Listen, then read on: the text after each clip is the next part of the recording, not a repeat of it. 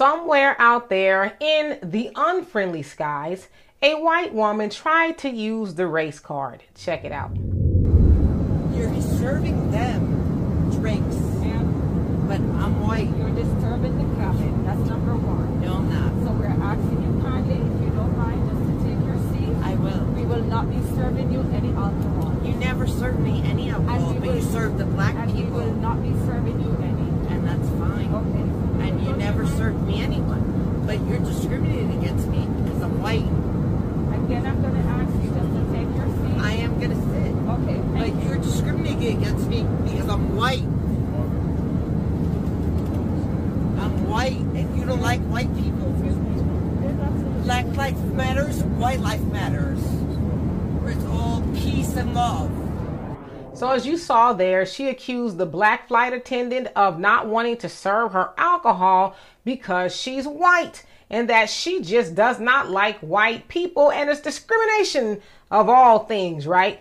Now, I'm here to tell you, and listen, I wasn't on that flight because if y'all know me by now, y'all know I like to fly Spirit. That looks like it was JetBlue. But anyway, I digress. It had nothing to do with you being white.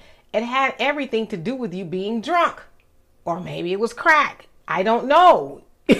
But nevertheless, you were not in your right mind to be receiving any more substances that would have you acting even more of a fool, because, you know, people in the airplane, they're too far up to be having to deal with you for God knows how long, wherever you were going, right? And so again, your race card was declined. It did not go through. There were no funds on that card. You're going to have to find another method to take care of your issues, right? But I'm glad that the black flight attendant did not put up with her shenanigans and told her, hey, you need to have a seat because you're not getting a drink, but you can have some water, which I did see on another video. She asked for some water, and it sounds like she was going to get some water.